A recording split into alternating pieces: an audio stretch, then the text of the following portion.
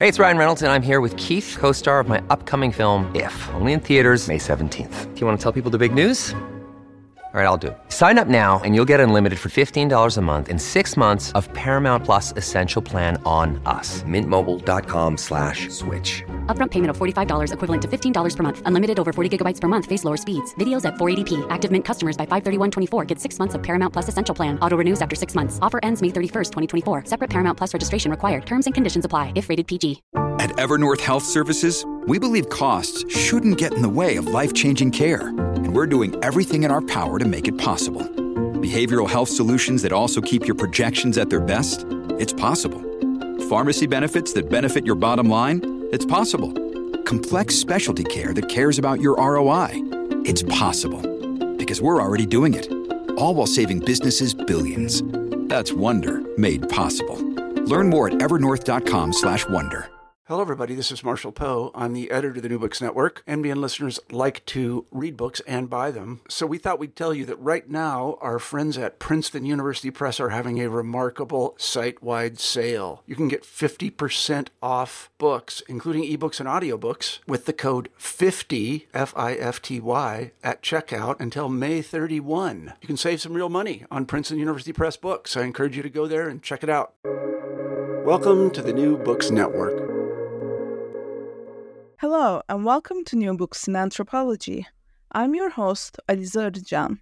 Today, I'm joined by Karen Rignall, Community and Leadership Development Professor at the University of Kentucky. We'll be talking about her book, An Elusive Common, Land, Politics, and Agrarian Rurality, published in 2021 by Cornell University Press. Thank you very much, Karen, for joining us today. Thank you so much for having me. So let's start by taking our listeners to the beginnings of this book. How did you come to your work as an anthropologist in southeastern Morocco and to this book project in particular? Origin stories such as this always weave together the intellectual and the personal. So I would be lying if I said that these were sort of from purely thematic or sort of scholarly reasons. Partly it was an accident of my own trajectory, initially doing community development work and public policy, where I ended up in southern Morocco in the early 90s and began doing kind of, at that time, kind of integrated rural development projects. And I absolutely loved it. It was a beautiful, beautiful, rich, diverse, and kind of complex place. I came to the issues, though, most prominently, I think, because of my own trajectory through the Middle East. I'm Egyptian American, and I went to high school in Egypt. And I initially just assumed that my affiliations would be with Cairo and with Egypt moving forward. But an accident, again, of history brought me to a community development internship, and I got a chance to experience another Middle East and North African country. And so I've been going back ever since the mid-90s in different capacities. And so there's a sedimentation of interest and relationships and history that made it easy for me to go back when I sort of returned to academia in 2010. So even though there are kind of many interwoven threads, I really have an incredible kind of personal and affective attachment to this place that defies so much preconceptions of what the Maghreb is, of what the Middle East or North Africa should or can be. So, and quite frankly, I needed a place where I could do my PhD research really quickly. I again went back as a non-traditional grad student, and I often tell this because I do want us to sort of pull back the veil a little bit on what the dissertation and what the sort of intellectual development process is. And sometimes it's about getting it done in practical ways.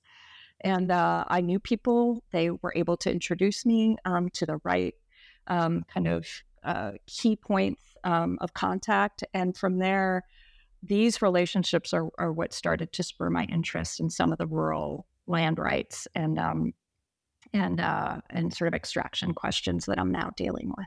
Yeah, thank you very much for taking us through not just the questions about the book, but truly the trajectory, both personal and professional, that took you to this place. And, I want to go not back, but I want to speak a little bit more about the title of the book. Like for me, for this podcast, I read many books. Sometimes, I find it very rare that titles of books really capture what they're about. And for me, An Elusive Common was a great example. So can you tell us how you use An Elusive Common and how you push back against romanticizing the commons through this concept?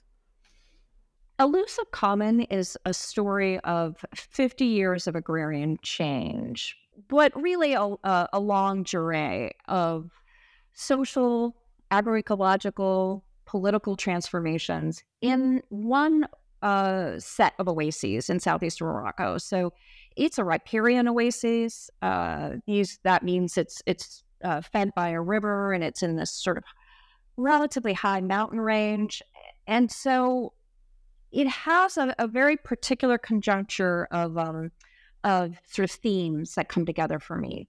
One is historically, this is an area that based its sort of oasis economy on a combination of livestock production. So people moved herds up and down the mountain of sheep, camels, goats, and then also intensive oasis agricultural production. And I was interested in what are the relationships between these different land use systems, particularly in the context of an extremely arid region that's experiencing progressively more environmental stressors, but historically has had a really well-adapted land use system that's very intricate, very adapted to the environmental kind of conditions of the area.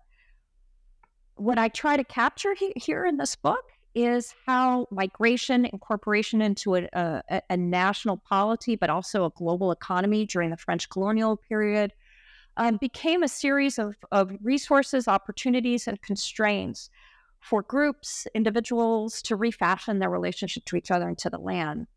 And it was the sort of changes, a large migration movement out to work in the coal mines of France and Germany, and in the factories and service jobs of Holland and Belgium. That migration experience was transformative because it enabled those workers to send back remittances, and it enabled different groups to challenge a racialized set of hierarchies. That is the ground upon which I can then explore questions that really shape rural places all over the world, which is, what does the contemporary moment look like socioecologically in terms of global market pressures? And while I always want to highlight the sort of uniqueness of each place, I think southeastern Morocco is also emblematic of processes in really marginalized, especially arid zones, of how people are both creative, politically active, and then also really finding ways to make their way in the sort of interstices of global and national politics. The sort of rural southeast of Morocco is typical of a lot of kind of global south sort of spaces that are in this kind of double bind, that are both sort of in always interminable decline and under constant threat, and conversely always have a sort of veneer of romantic or idealist sort of purity associated with them. So if either they're backwards, or we need to kind of recapture that sort of naive sense of relationship to the environment or to custom or to tradition. And so Elusive Common, for me, was a way to refer to this tension without hopefully buying into some of the limiting kind of concepts or framing that we don't actually have to take these received categories. Commoning is a sort of central anchor for the book, where I'm seeing how incredibly kind of generative it is as a political mantra right now, as well as an analytic tool. Like, there are reasons it has a resurgence right now. And so going to a place where there are traditions of commoning, it seems to make a lot of sense then to really examine the way this concept is being used now.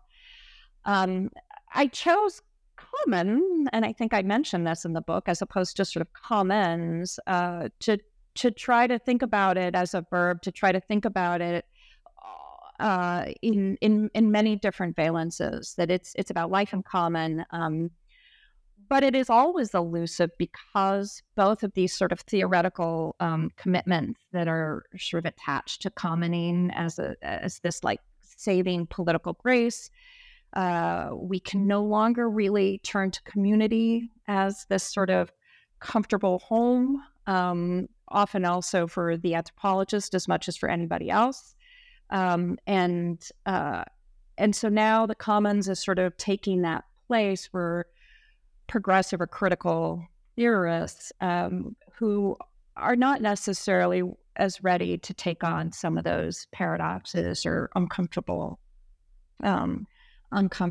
sort of tensions that exist in the name. Well, I'm certainly glad you took that on. And, something that I really liked in your responses, how you also think in different scales, like in Global South, thinking about, common in the Global South, for example.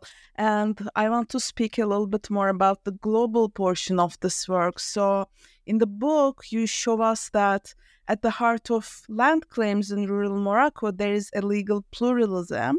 But what I found even more refreshing was how you weave migration into this picture. So what was at stake for you in putting migration in conversation with land politics? Well, at the end of the day, one needs to pay attention to what is happening, right? I mean, we are all bounding our topics in some way, and we have to exclude certain things. But migration is so central to the transformations of the last, at this point, almost 100 years.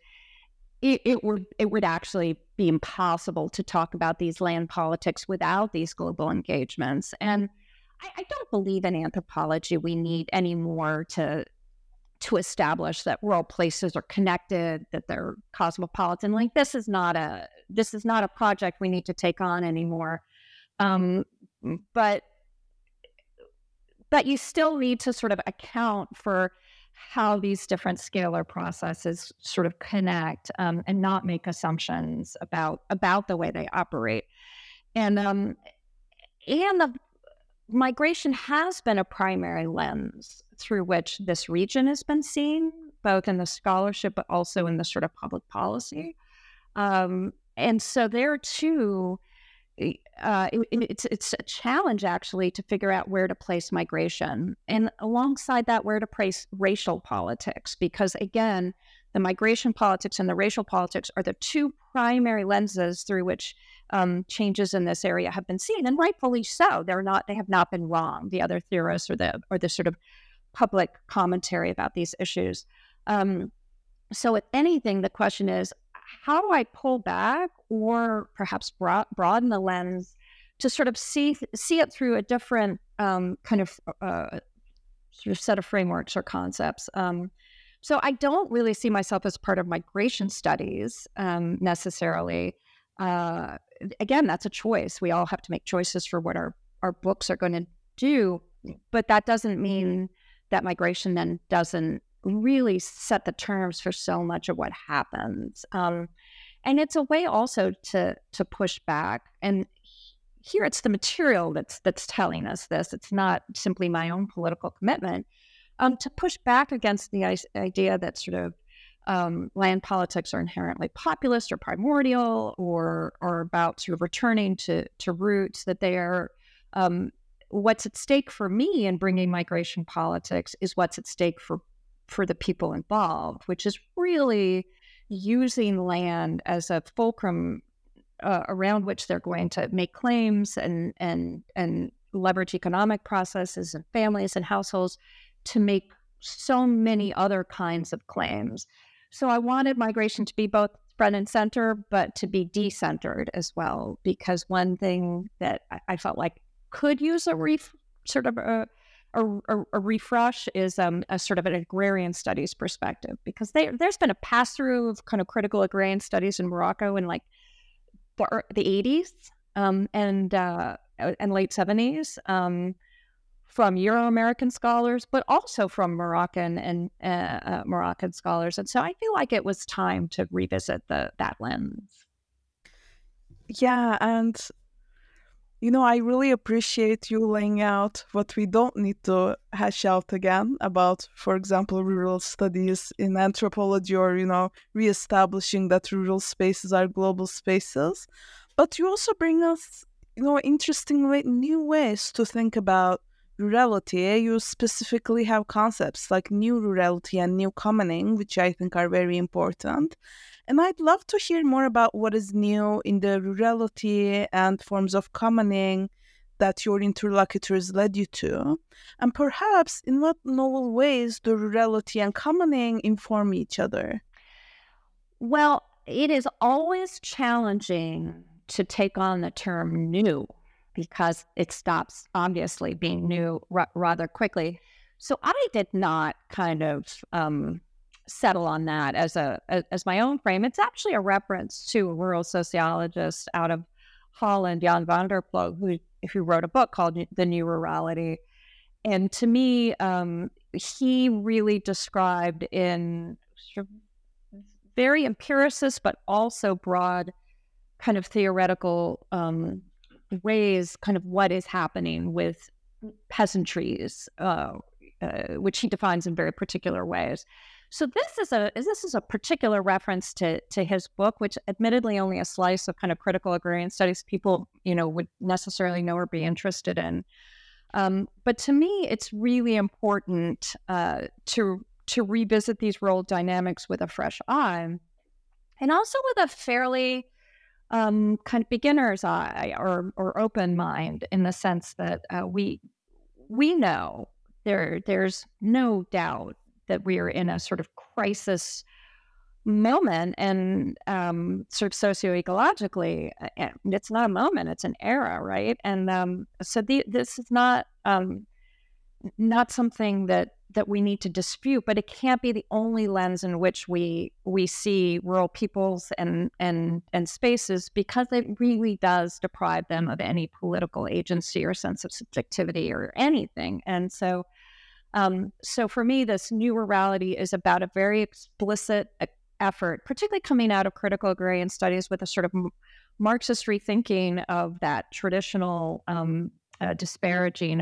of rural politics. Like, there are many people who have been working out of the Marxist tradition, or taken issue with the sort of sack of potato labeling that Marx gave to rural politics. And so to me, new rurality is about engaging with all of the sort of social mobilizations, the quotidian politics, but also the movements, and challenging some of the dominant frames that have been used traditionally to capture these movements. Yeah, I found it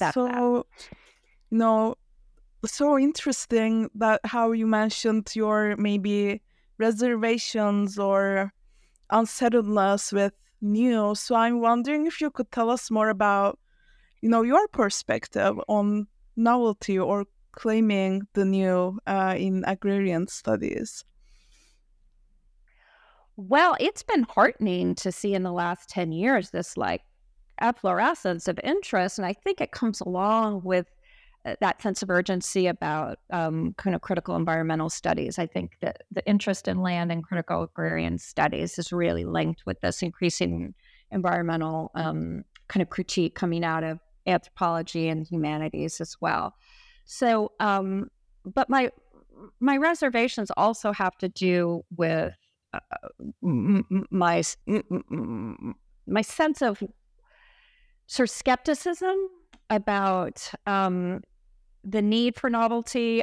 I'm not trying to think about large canvas historical theorizing, but people have such complex relationships to their own memory and to history, and the legacies of kind of the colonial reordering of juridical and political space are so important that I want to always toggle between a deeply historical or historicist approach and an understanding and a freshness of what is happening now. New things are being demanded of us, and how do we attend to the various ways in which these folks are expressing those things? And I'm in part interested in that because it is often kind of labeled in, maybe I would say, I'm trying not to generalize, but in some of the sort of activist European coverage of some of the environmental issues that I'm kind of looking at, is often sort of seen as a place where there's not a mature environmental movement. Environmental justice hasn't arrived in Morocco, and to the extent that it has, it's campaigns in Casablanca or in the cities to remove plastic bags. And this is definitely something I wanted to push back against, because if we look at the new Rurality and the kind of politics involved in the commoning that I'm describing, they don't necessarily employ the sort of social movement language or these globalized discourses, and they are often extremely effective. So we have to attend to these other modes of kind of working and claiming land. Yeah, that makes a lot of sense because, as a reader, the book came across to me as one that really eschews presentism, and it really reads like a longue-durée analysis of the dynamic struggles around land. So I'm curious about the role of historical analysis for you in understanding rurality anew or again. Yeah, so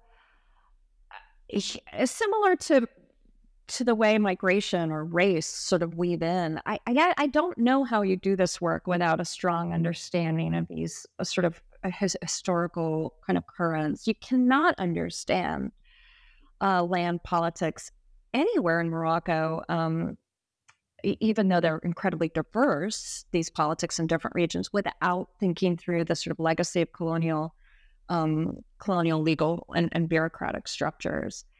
And sort of figuring out exactly how that happens is an ongoing, project for me.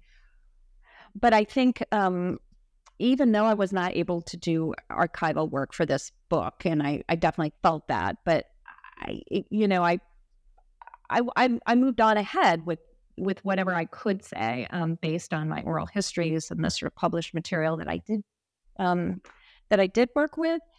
I feel like it is maybe a legacy also of my initial graduate training in the mid-90s when everyone was thinking about what archaeology of knowledge looks like and working genealogy into the titles of everything we wrote. So that's always going to be a legacy is that sort of Foucauldian moment as well.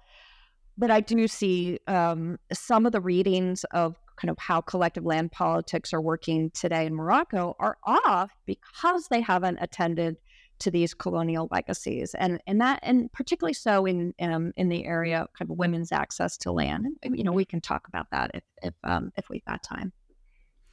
Yeah, of course. I'd love for you to speak more on that because throughout the book, you pay careful attention to gender in many ways. So from struggles over land to how you conducted fieldwork yourself. So I'd love to hear more about the role of gender, both theoretically and methodologically, in an elusive common. Well, as we know, everything is gendered, so it becomes incredibly important to think about how kind of gendered sort of social relations, access to resources and power shape different social formations, access to these different types of sort of cultural and environmental resources. So it really is extremely important. You could easily have organized the whole book around a feminist political ecology and really center that gender analysis. And for me, I was in a place where I really wanted to sort of tease through some of the agrarian issues that come out of land as a as a factor of production in the Marxist tradition, land as a sort of generator of meaning, as a site for so much politics. That was my interest. And so again, you have to balance things. My introduction was already way too unwieldy. So that was a sort of editorial choice and a sort of training choice, because I didn't have the same kind of training. But you have to attend to these also because they'll attend to you if you don't, in terms of doing the research. I benefited a lot from having had already extensive relationships, extensive experience, knowing how to navigate this particular place. But I had a side project that still hasn't gotten published, so it's coming on a while. So it's a work of history at this point, where during downtime for my sort of primary field work, I interviewed some of the sex workers in the market town where I lived, and so really was able to understand how sort of family relationships, different forms of sort of social pressure,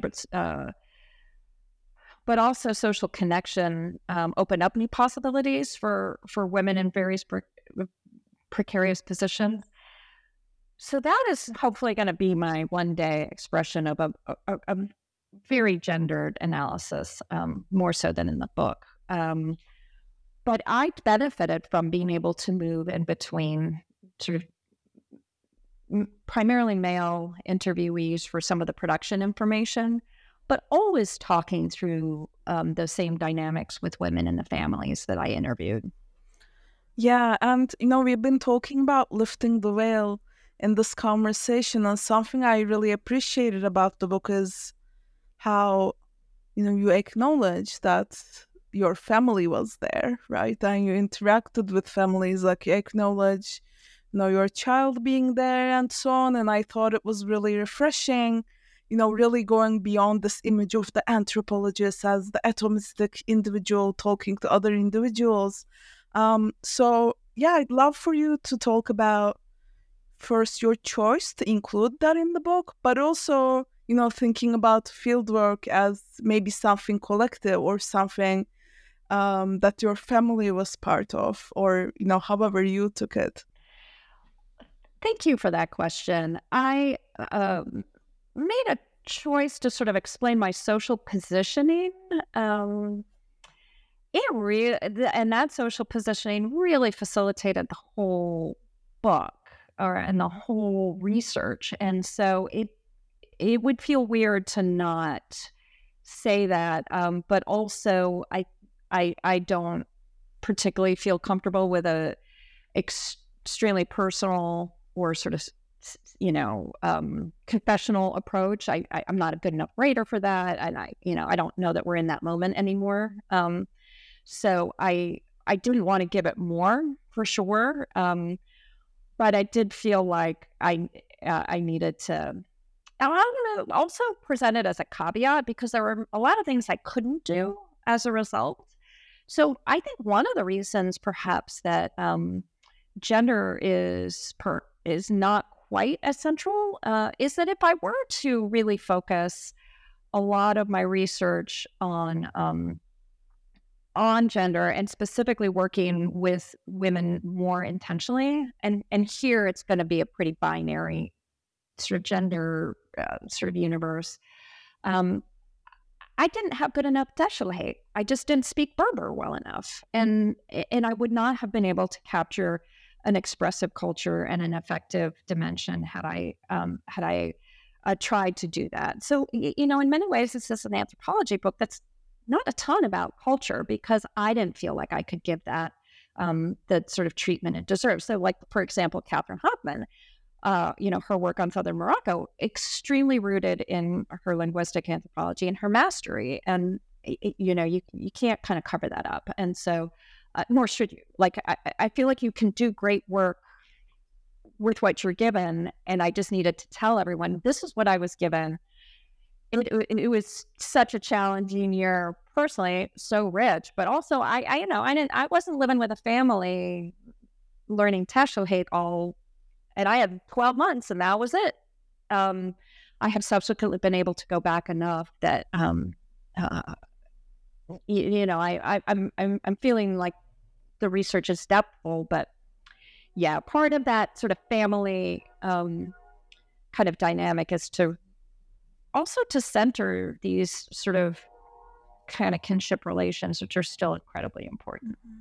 Yeah, absolutely. And thanks so much for sharing that. I think it's, very helpful for people to hear who are similarly trying to navigate life at large and doing this type of work.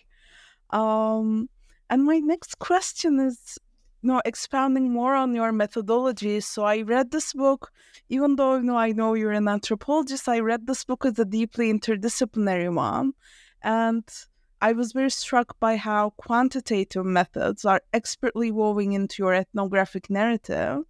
So how did you put numbers and survey data into conversation with ethnographic fieldwork, which I feel is, rather unorthodox in ethnographic books, and it's really refreshing. Well, that is incredibly kind of you. I have been very inspired by the work of Jane Geyer, who I think does this beautifully and is not new. She had done this kind of work going back decades, and there is a sort of conversation that she has been able to have between these different modes of interpretation that I found really inspiring. I mean, I had to make the book less of just like an homage to Jane Geyer because I was very imitative of her approach. And I think so I'm so lucky also that I was able to do this, because I don't think you can really do it as an individual sole anthropologist and during like your dissertation fieldwork, year or 2 years. I feel like many people I'm sure could do it, because what I do think there's a progression that worked for me in doing the ethnographic fieldwork and knowing what kinds of questions to ask of the more quantitative work. And I had some sort of lay training in economics. I don't do the quantitative, and thankfully, because the fact that I didn't do well in economics is why I ended up probably in anthropology. But I do, with all of the critiques that we all know and that I share of neoclassical economics, I do believe that there are a lot of really great tools and a lot of really great conversations that can be had using some of those sort of analytic approaches. And so I had the chance to do a postdoc that was basically like another doctoral dissertation where I worked with an economist and I learned how to do a household survey. And that was ideal. But I wrote the first draft of the book, like literally did a book workshop, and it did not have any of the data in it because I did that after my dissertation fieldwork, and I didn't know how to integrate it. And then I got a reviewer who said, I need more evidence. I suspect that the reviewer was a geographer, and I am probably as much in geography at this point as I am in anthropology. So I really took that to heart. I'm like, well, if this reviewer is sort of asking for more, an anthropologist may not necessarily, but there are going to be readers out there who do. And so I was like, I got to just bite the bullet and integrate my data, in part our data, because I did it with Yoko Kusanose here at the University of Kentucky, and also with my Moroccan partners. And that was an experience I would recommend to anybody. It's just put yourself in another disciplinary world and challenge yourself with different methods. I'm never going to be doing econometric analysis, but it sure was great to understand the kinds of questions and the sort of reasoning. I understand sampling so much better. I'm a much better reader now of this material. And I'm so grateful to that reviewer because it forced me to grapple with this question of like, it feels so artificial to have my little description of the cafe and then like present a chart. I was like, so how do I analytically make it interesting and not just like, basically combining oil and water? And I feel like in the end, it worked. Yeah, I agree. And, it sounds very nice to have, this kind of reviewer whose commentaries are actually helpful. So before we end, I'd also love to hear about the afterlives of an elusive common. So the book's been out and about for a couple of years now, and as we know, they take lives of their own when they're out in the world. So was there anything that surprised you or pleased you or both in the book's reception so far? Well, the book came out in 2021, so my 12-city book tour was canceled. No book tour. There was no book tour. Not for me. But there is something that in retrospect is special to when I hear about one person who read it. When I hear someone engage with it, it is really heartening because it sort of went out in the world at a time of just a lot of uncertainty and great kind of personal challenge. And so when that sort of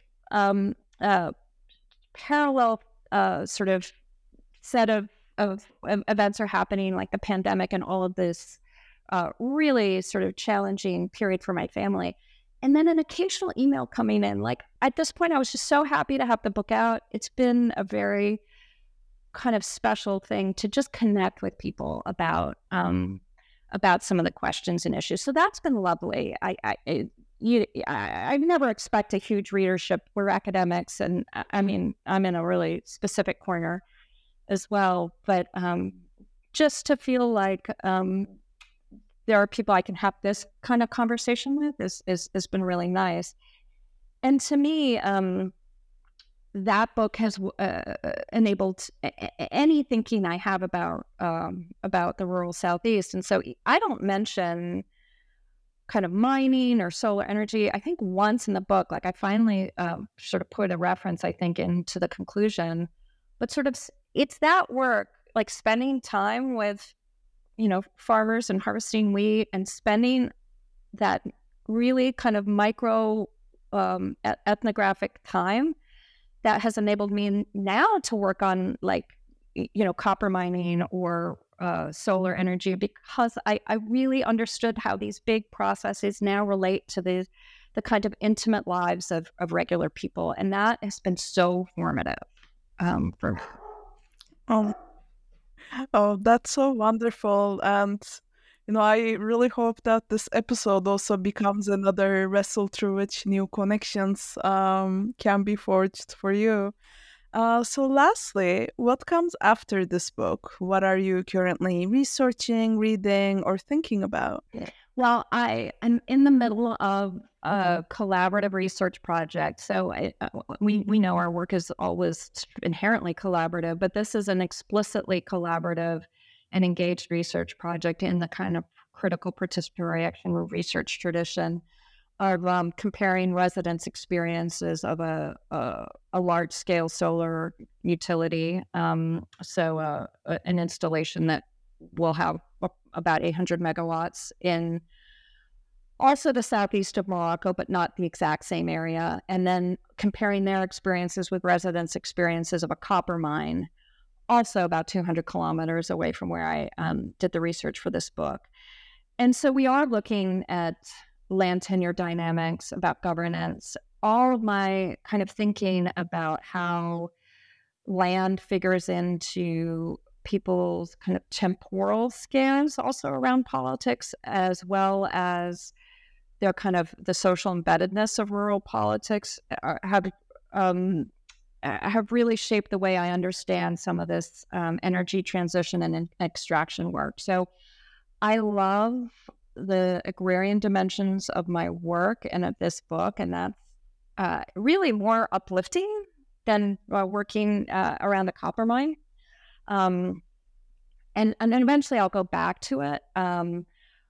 But I've also understood the importance of expanding our lens of what agrarian is, and that you can't understand agrarian rural spaces without looking at extraction in all of its forms, and renewable energy is definitely being rolled out in places like Morocco, and if we can use the term global south, in inherently exploitative ways. The term isn't great because I'm doing the same research in Central Appalachia. These sort of modes of extraction happen everywhere, so we're not not simply in kind of putatively global south countries. Yeah, thank you very much for sharing that with us, and we'll be looking forward to the results of that work too. But for now, thank you very much, Karen, for joining us and for your insights. Thank you so much. It's been such a pleasure. The pleasure is all mine. I'm your host, Aliza Arıcan. This discussion of an elusive common, land, politics, and agrarian rurality, published in 2021 by Cornell University Press, is brought to you by the New Books Network. Thank you for listening.